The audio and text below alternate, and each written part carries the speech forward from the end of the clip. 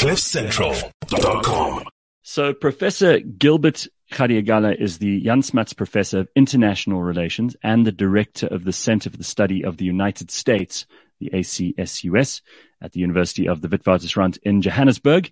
And he has previously taught comparative politics, African politics, international relations in Kenya, Canada, and the United States.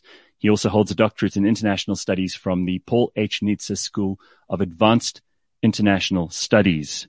He also has the that's at Johns Hopkins University. He's also the recent editor of War and Peace in Africa's Great Lakes region and the author of the Regional Cooperation on Democratization and Conflict Management in Africa, which was published by the Carnegie Endowment for International Peace 2018. It's a great pleasure to welcome someone so esteemed to the show. And Professor, I hope you're well.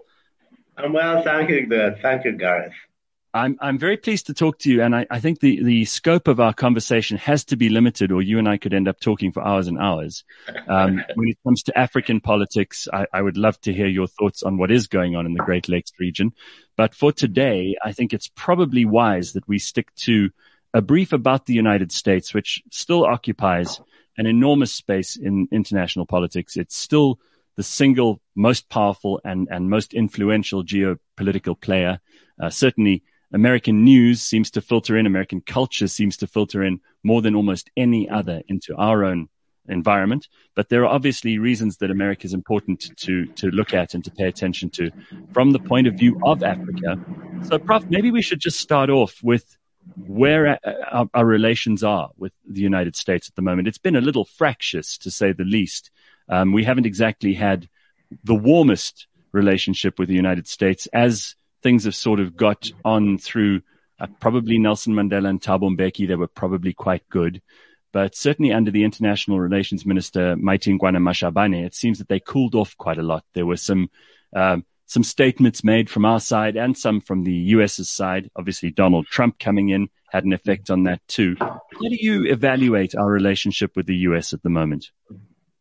I think the most important element of the relationship is one broadly of continuity. Even though there have been problems here and there, the relationship remains pretty much on an even keel. I think the only problem was Donald Trump, who you've already mentioned.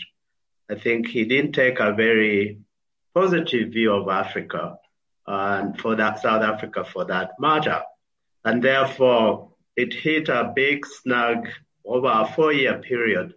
US-Africa relations didn't go very well. But I think we are seeing a big change during the Biden administration.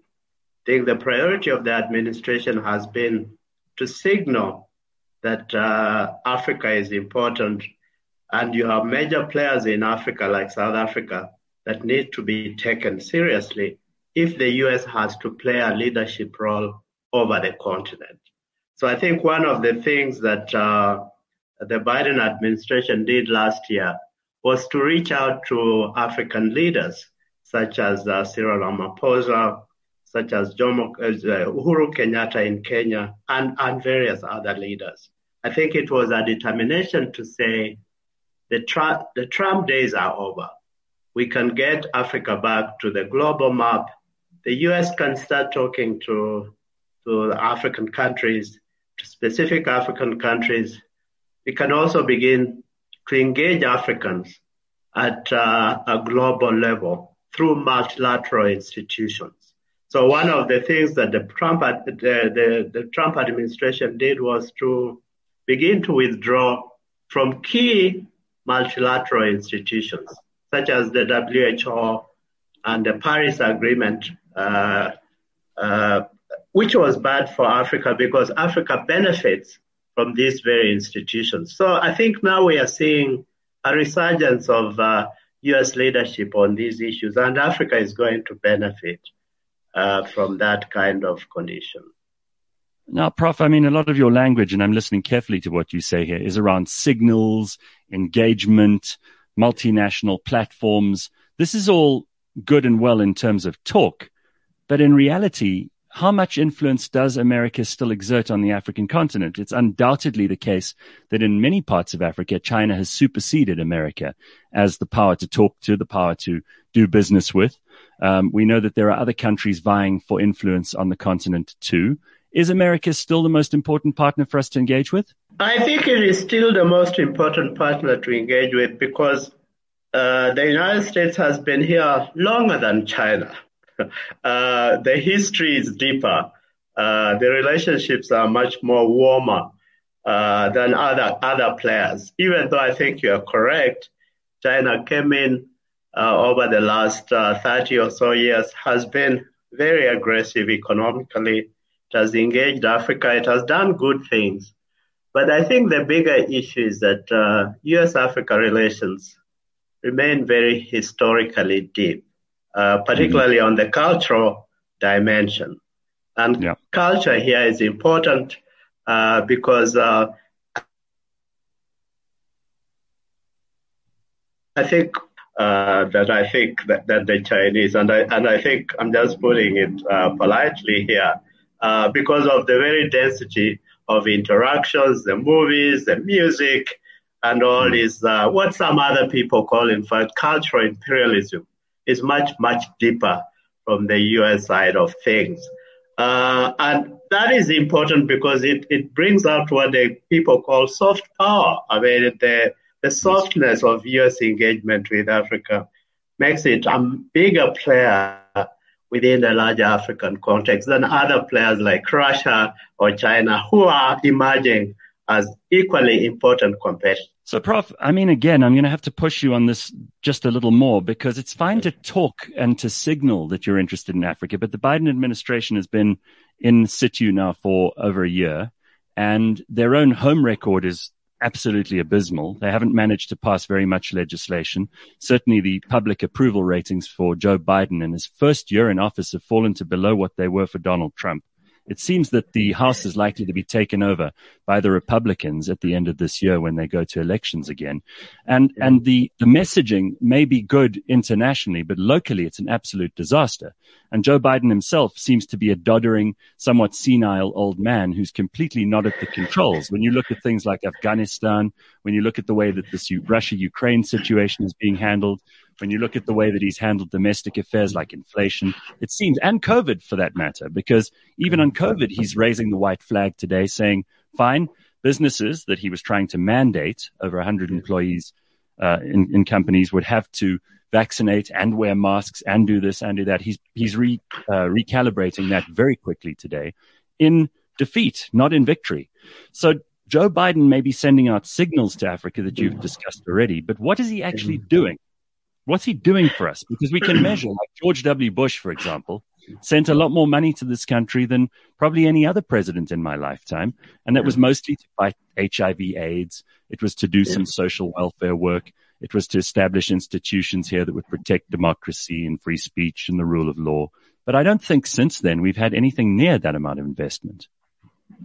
No, I think you make a good point, which is that you cannot be a strong leader in foreign policy if you are not a strong leader domestically, if you are not acknowledged, if you are not accepted. And therefore, Biden has been facing the problem that during the first year, he's had a lot of opposition from his opponents, particularly the Republicans in the Senate.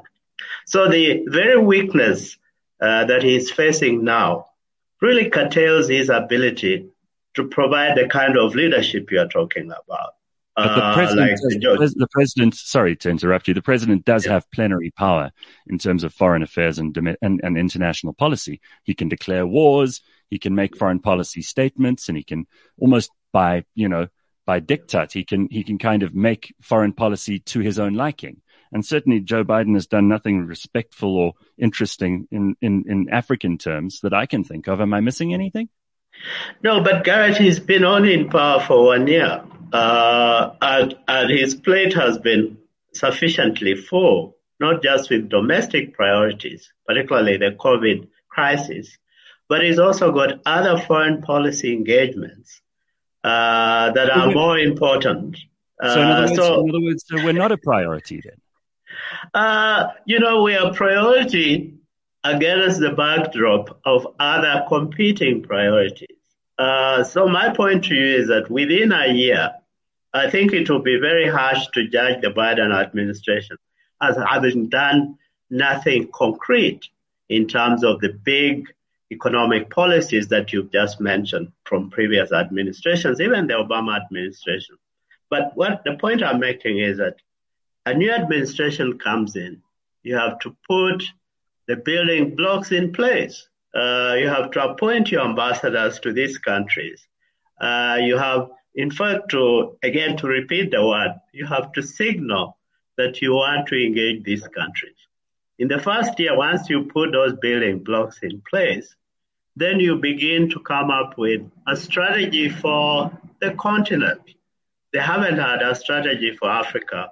The Biden administration doesn't have a strategy for Africa yet. It probably will be unveiled this year.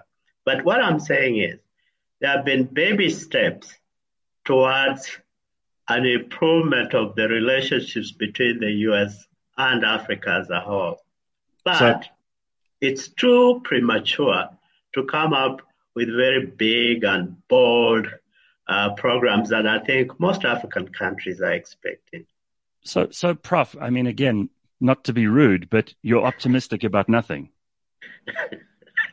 No, my optimism stems from the fact that the Biden administration, unlike the Trump administration, had deeper knowledge of Africa. Biden served in the Obama administration for 8 years. He has sufficient knowledge of Africa. He knows the African players. He can appoint a team to work on Africa that has the knowledge, the expertise about the continent than Prof, any other administration. Do you really think so? I mean, have you watched Joe Biden in a press conference? And there have been very few. I don't think he knows what room he is very much of the time. I mean, Trump, of course, was a blistering, rude, vulgar, uncouth man in his best moments. But Joe Biden seems like he's vacant, completely vacant. He looks like he should be in a home eating porridge. But these are two questions you are conflating. But if you say that he learned anything under Obama, I mean, Barack Obama himself said, if you want to have anything screwed up, give it to Joe Biden while he was his vice president. That's the words of the former president, not me. Yeah. No, what I'm saying, that's correct. But the point I want to put across is that he is a president. He's in a position to appoint an African team. He's in a position to appoint a foreign policy team that is actually going to take care of the matters you are precisely speaking about. I don't think a president leads on everything. I think he does lead on some strategic issues. But I think in this case, compounded, as you are saying, by age, is not going to be as an activist presidency when it comes to foreign policy around Africa. Than other presidents before him. So I think what we can expect is at least some level of engagement by the president, but ultimately, most of the decisions are going to be taken elsewhere by the actors that he's appointed. So in other words, I'm going to downgrade your optimism now to just hopeful thinking. More than anything else, because it did, when we started talking about this, you certainly sounded like you were very optimistic about the Biden administration, and you've curtailed your response now to be much more of one of hope that you hope that he will appoint the right people and have some interest in us. I mean, I'm not concerned, because I do agree with you. And I mean, you're the more learned one among us when it comes to this long relationship between Africa and the United States. But Africa isn't really a priority for the United States. It hasn't really ever been. It's almost like we're their charity case. And when they do get involved with us, and thank God they do, they've done amazing work here. And certainly the American relationship with South Africa is probably more important from a national security point of view than our relationship with almost any other country. How do you feel that the Biden administration feels? How do you think they look at South Africa and Southern Africa from a geopolitical ally point of view? You mentioned earlier that Donald Trump kind of ruined the relationship in some ways, but we haven't exactly made friends with the right people. And by right people, I say it in inverted commas from the American point of view. We're close to Iran, for example. We're close to Palestine in this country. We're close to many other countries that are not friends and allies of the United States. So the U.S.-South Africa relationship has been a love-hate relationship. There are so many areas that the U.S. agrees with South Africa, or South Africa, in fact, would like to engage the U.S. on so many broad areas. But there are other areas where they differ, and that's for historical reasons. So I don't see that changing very much. The Biden administration has reached out to Ramaphosa. I think they believe he's an important player on the African continent. They also believe he's an important player in Southern Africa as a region. And Southern Africa also remains a strategic region to the U.S. because you have South Africa with all the sea lands and so on. This is an important player with all the minerals in this part of the world. So the U.S. takes that component seriously. But we are not going to change South Africa's position on Palestine, or on Cuba, or other big issues where the South Africans don't want to be treated like small children. So these relationships have to be managed very carefully.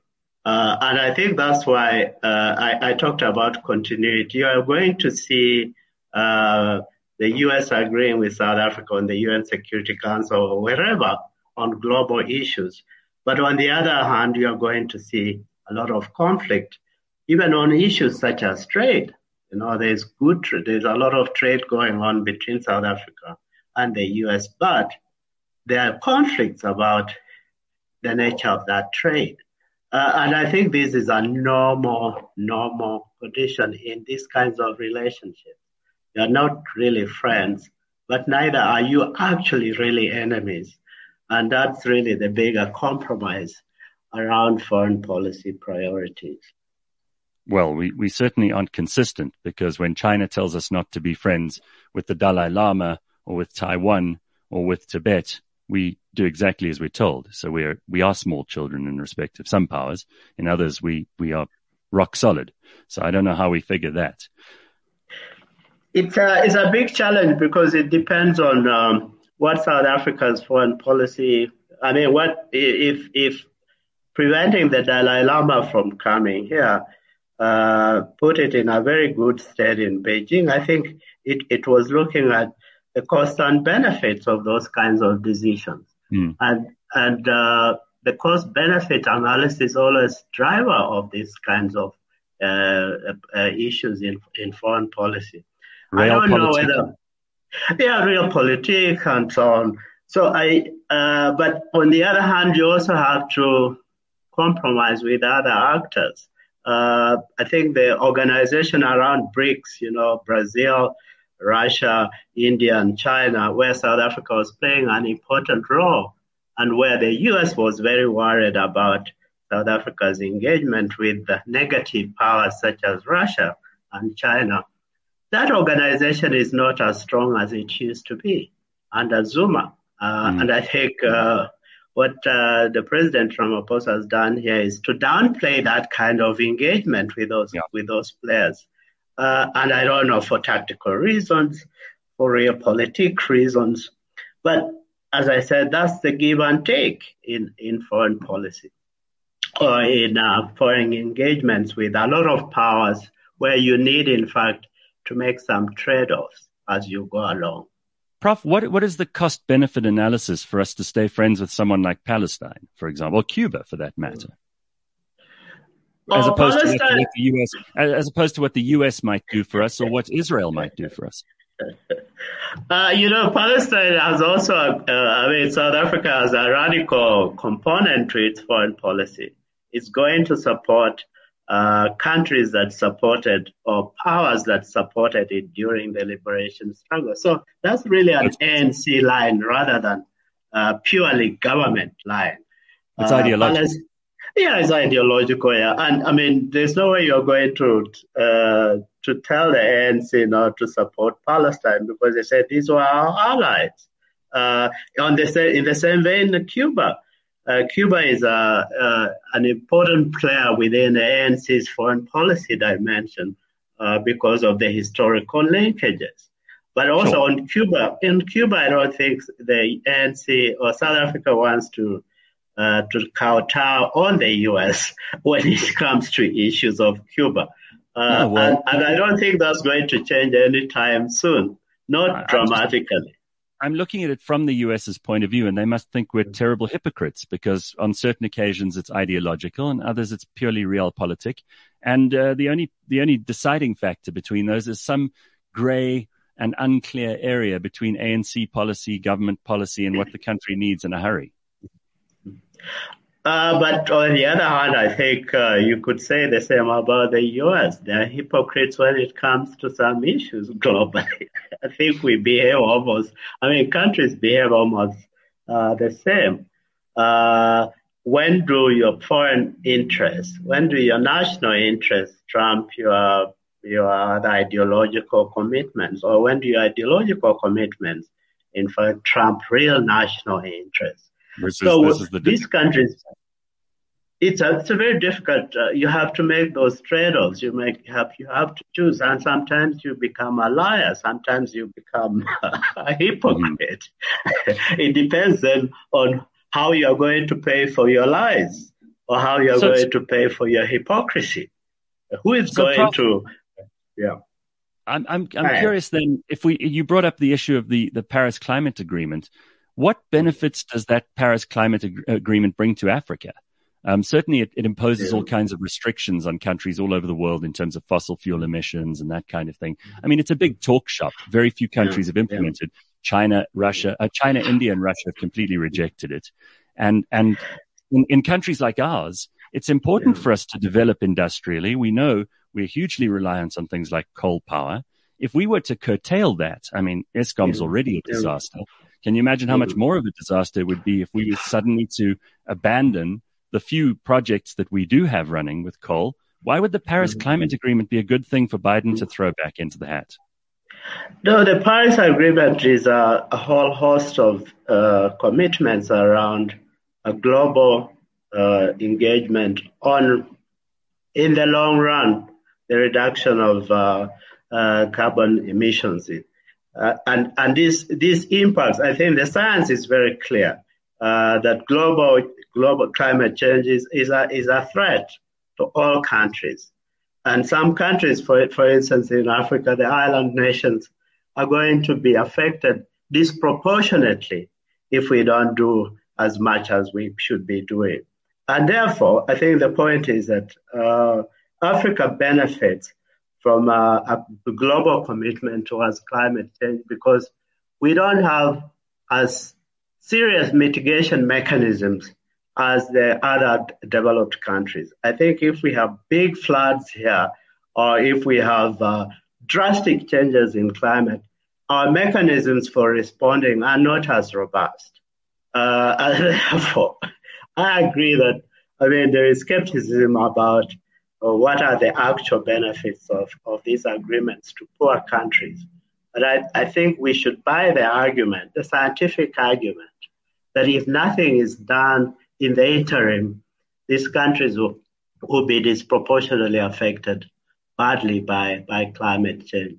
So I buy into your economic argument that, in fact, coal needs to be the driver of South Africa's economy because it's one of the only game in town. But even under those circumstances, there are trade-offs. South Africa can, in fact, begin to go. You mentioned trade-offs in foreign policy, but this is a trade-off that South Africa can't afford to make.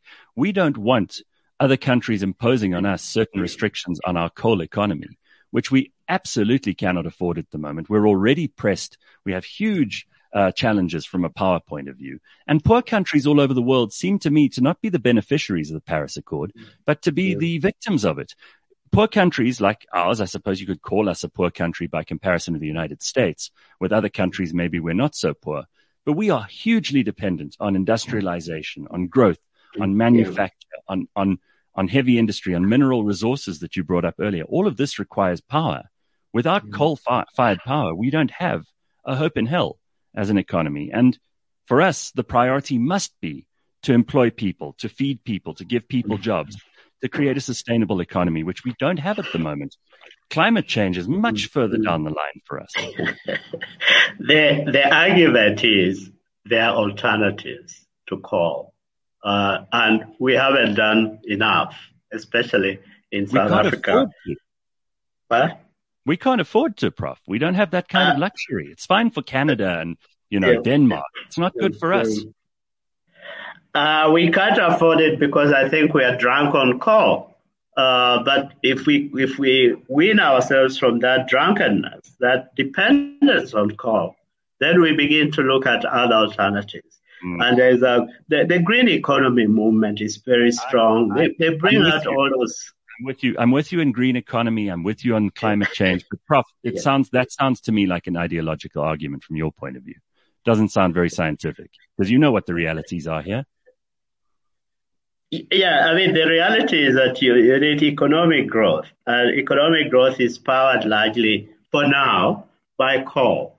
But I think the argument, even countries like China have been making the same arguments. We are not particularly interested in the Paris Climate Accord because they are going to restrict our ability, in fact, to grow our economies. But I think when the scientists come up and say, we can look at alternatives, we can look at how, in fact, we deal with, we come up with greener energies. And these are not ideological arguments.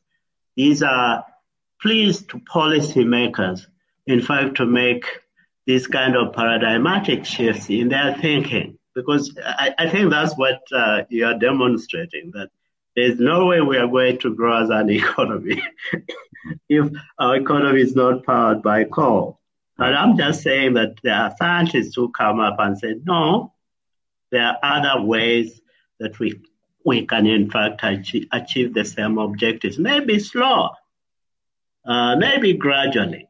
But I think we can begin to experiment around, alternatives, yes. But there are a lot of maybes there, and frankly, our government can't even seem to get the coal part right, which is frightening. So if we're going to do more complicated things, and nuclear, I would have said, would have been the answer. But of course, there are ideological arguments against that, because nuclear, of course, would power just as much as coal, if not better, more efficiently, perhaps more environmentally sensitively. But no one wants to talk nuclear anymore.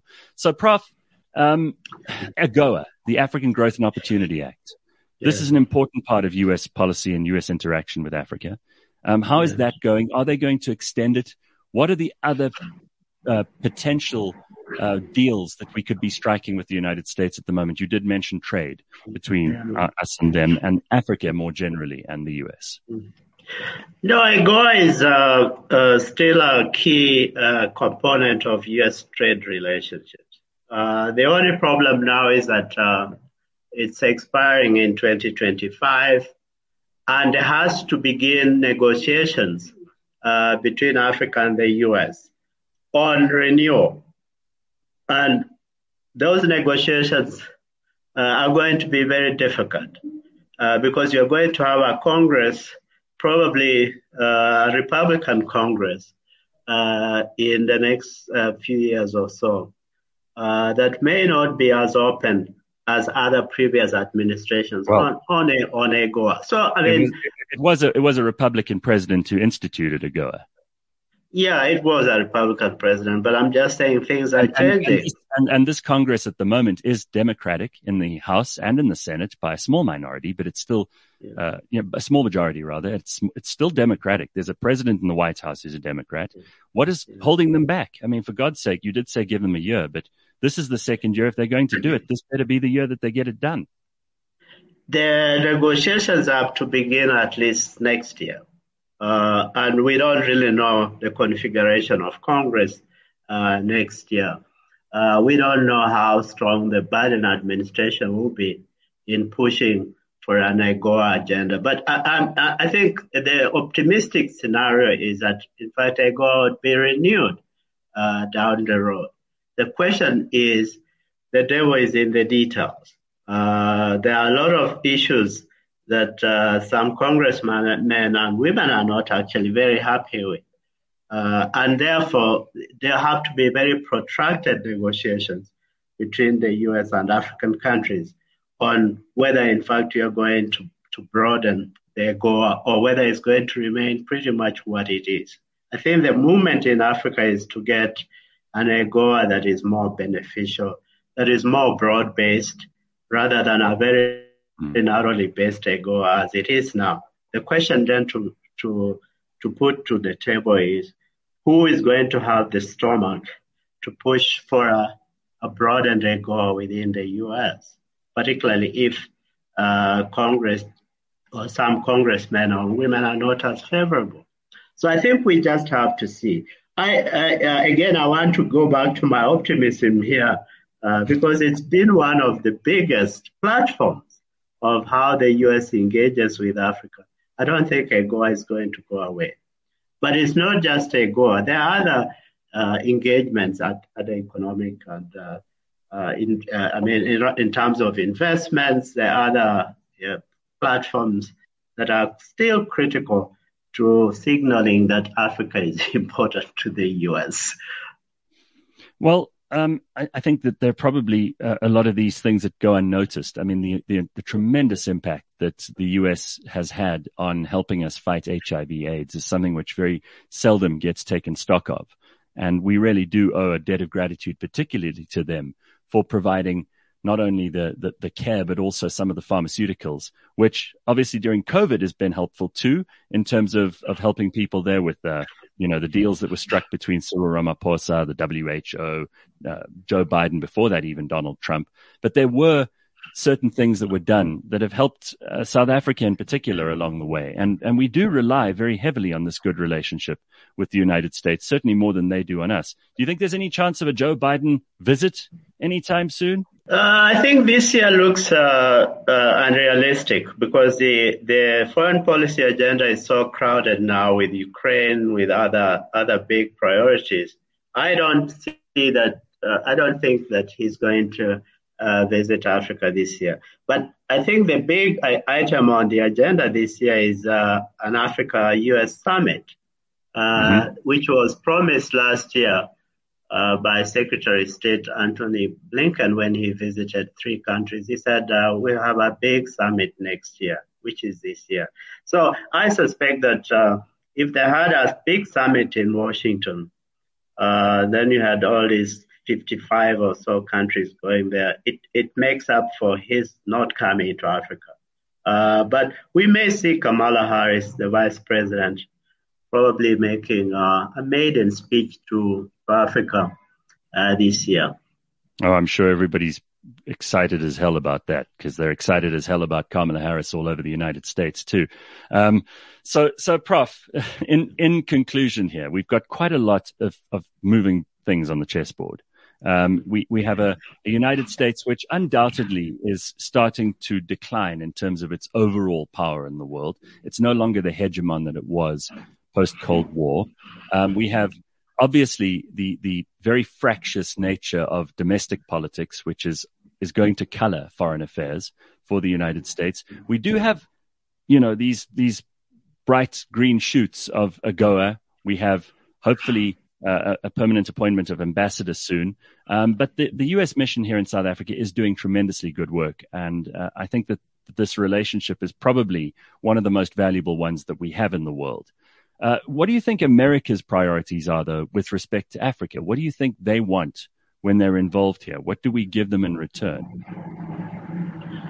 I think what they expect first is an Africa that can govern itself, an Africa that is comfortable itself, an Africa that is not at war, an Africa that is a global player, an Africa that does not resort to big brothers in the global scene. I think the issue around Africa's dependence on a few players globally is a problem. I think what the U.S. wants is an Africa that, in fact, can build trade relationships within itself, can help each other to restore all these insecurities, to deal with issues such as terrorism in the Horn of Africa, the Sahel. Right. And these are really important expectations because Africa needs to take its place in the world. And it can't do that if it can't resolve its own problems. And I think that's not an unrealistic expectation. Even the Chinese, I think, want that of Africans who are confident and comfortable about their roles in the world. Well, I certainly hope that we can come to the table the way that we used to under Thabo Mbeki, when we were really had a strong a strong international relations policy, and we had a very cogent idea of how we wanted to be seen in the world, the non-allied movement and that kind of thing. We had also the enormous moral high ground of having been a country that had not got to a civil war situation with the fall of apartheid, the rise of democracy here. We had, leaders like Tutu and Mandela who helped us to establish ourselves in the world at a very high level. Do you think that we still punch at that kind of weight, or do you think that has descended slightly down the scale? I think there's been a decimation of our role or South Africa's because of, the nature of domestic politics. I think what we saw under Zuma was essentially the start of the destruction of key institutions. And these are institutions that are important because they not only showcase South Africa, they make South Africa work, but they also make South Africa a role model across Africa. And I think as we've had these institutions being weakened, that destroys South Africa's ability to provide a kind of leadership I think that the U.S. wants. So down the road, the expectation is that there has to be a focus on strengthening or returning to the immediate post-apartheid period where you had really robust institutions that were able to negotiate all these differences domestically, but also to provide leadership within Africa and at the UN or at other multilateral levels. South Africa cannot be begging for acceptance globally because it's a strong power within itself. It's a fairly strong economy, and South Africa has a moral leadership in Africa and is accepted. But we need that to be translated into more concrete leadership rather than what we saw, I think, under the Zuma period. And even now, I think we see some weaknesses in South Africa's ability to reassert itself. I think that's a very fair assessment. Prof, you obviously read many, many papers that go between South Africa and the United States. You're analyzing possible legislation, yellow papers and white papers that are being tabled before our parliament and their Congress. What is your overall sense of major multilateral institutions like the UN, which you mentioned just a minute ago? These organizations are also at an all-time low as far as I can figure it. The UN used to be this, certainly when it was established, it was this organization that meant to try to keep the world from conflict, to create a place where people could have conversations and discuss things on an international scale, hopefully where competing interests could come and have a fair hearing. But the UN has probably never mattered so little as in the last couple of years. And with the exception of the WHO, most of their arms and their various departments seem to me to be just swollen bureaucracies. And there's very little credibility left there. No one really listens to the General Assembly anymore. I don't know when last a speech was made. In the old days of Mugabe or Castro or people like Gaddafi, you used to have people watching it and they paid attention. And that was sometimes the only bit of action that Africa got on the international stage was in that General Assembly. But now it seems nobody's even listening. No, I think, the international crises that require the UN. The UN only comes in when there are big things that it has to deal with. I think when we have relative peace, and I would define the last 10 or 20 years globally as one of relative peace, except for, conflicts like Yemen and so on, Syria, and now we are going into a bigger conflict like Ukraine. We haven't had a big war globally. And when we haven't had a big war, the UN looks like it's very subdued. It's not doing as much. But I think when we hit a big one, then you need the coalescence of the the international community. You need the UN to step in. And sometimes it's also a question of leadership. Maybe you have some secretary generals at the UN who are much more, very well known globally, or they're activists. But we have people now, Mr. Guterres, very, very, very, very low key. So I don't really think the UN's role has changed remarkably. I can accept the criticism, and these are criticisms made every day about the bureaucracy, about multiple mandates and so on. But I think the UN is still required because when it will be required, we'll know it. But more often than not, we don't really need it because it's doing small things that are equally important, but we don't really hear about them, or we don't think they're important. There are other smaller institutions within the UN that are actually playing interesting roles, even on issues like communications, radio, all these multiple institutions that the UN has created. So the New York part of the UN is not as important. It only comes up when there is a big crisis that the world needs to deal with. Well, I'm very glad that we have you observing and analyzing this for us, because there's a lot to take in, and we do need organizations like the one that you head, and where you are very involved in terms of studying this relationship between the United States and South Africa. So, Prof, it's always good to see you, and thank you very much for making your time available to us this morning. We only covered a tenth of the things I wanted to talk to you about, but I'm sure we'll have other reasons to talk in the future. Yeah, thank you very much, guys. And I think we'll have more time to talk about other things. Thank you so much. Professor Gilbert Khadiagala, it's very good to have you on the show. Thank you. Thank you very much. Bye-bye. CliffCentral.com